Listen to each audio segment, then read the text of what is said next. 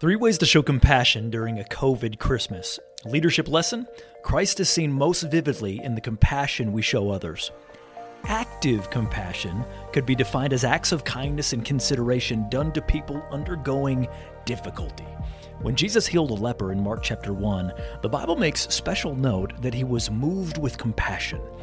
This should be our model year-round, but maybe especially during the first Christmas amid the first real pandemic in most of our lifetimes. Mark 1:40-41 said, "A man with leprosy came and knelt in front of Jesus, begging to be healed. 'If you are willing, you can heal me and make me clean,' he said. Moved with compassion, Jesus reached out and touched him. 'I am willing,' he said. 'Be healed.'" Christians have been given an incredible mission to demonstrate Jesus' compassion. This is particularly true during the holidays when Christmas festivities can amplify people's pain or suffering rather than bring joy.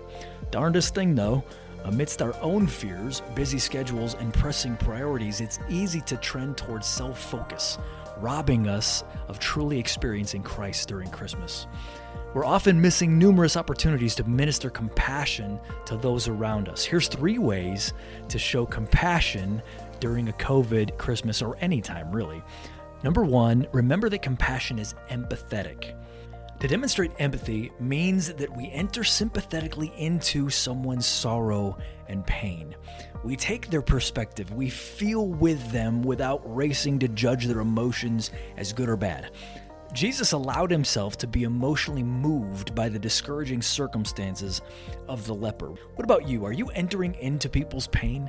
Are you really thinking about what it feels like to be them and be under-considering some of the advantages that you have? Are you asking for more information to better understand their pain as they see it? Because there are many things that we can't truly see or understand until God enlightens our hearts, the book of Proverbs tells us to cry out for an understanding heart. Tune your ears to wisdom and concentrate on understanding. Cry out for insight and ask for understanding, Proverbs 2:2-3 says. Do you need to cry out for a more understanding heart? I know I do. Here's number 2. Remember that compassion points people to God. When we demonstrate spirit-filled compassion, we are imaging God to a watching world. The Lord is good to everyone. He showers compassion on all his creation, says Psalm 145:9. I'm so glad that God absolutely feels for us, but I'm also grateful that he doesn't just feel for us. God actively makes plans to do us good and then executes his plans. He provides for us, listens to us, and encourages us and helps us. Let's not worry so much about the rest of the world for a minute. Instead, let's remember that, at the very least, compassion images God to the one being shown compassion. In this way, it's a sign and wonder that the kingdom is really among them. And when we display compassion by doing something for another person, we're shifting the focus of Christmas back onto Jesus, where it should be. Here's number 3. Remember that compassion touches. We live in a generation that is perpetually throwing the baby out with the bathwater. It's true that because people have touched others in a wrong way at the wrong time, many of us quickly get nervous about touch.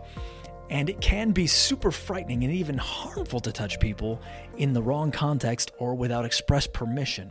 And to be sure, a global pandemic makes this touching significantly more complicated, and I'm not suggesting we put ourselves or anyone else in danger.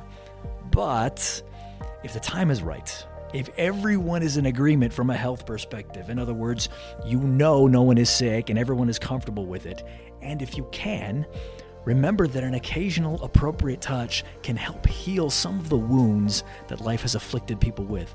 Jesus touched the leper that he was ministering to. Here's someone who was rejected by society, who no one else wanted to get near. Aside from this miracle, can you imagine the deeper emotional healing that leper must have experienced as he was physically touched by another person, and Jesus no less?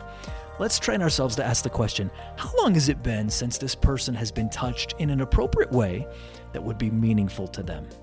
Of course, not everyone has the same degree of comfort with physical touch, and I'm not suggesting that you go beyond what makes sense for that personality or relationship.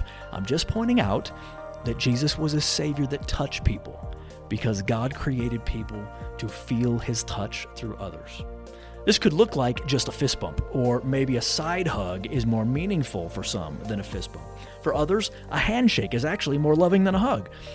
How about an air hug or salute? This isn't true touch, but even psychologically, this could be helpful. The message of, I would touch you, is a loving one to send. And it just might open the door for someone who is lost and hurting to find Christ. If you want to experience more of Jesus this Christmas, practice compassion by reaching out to others. Leadership lesson: Christ is seen most vividly in the compassion we show others. Who can you extend compassion to this holiday season by taking action and doing something to help?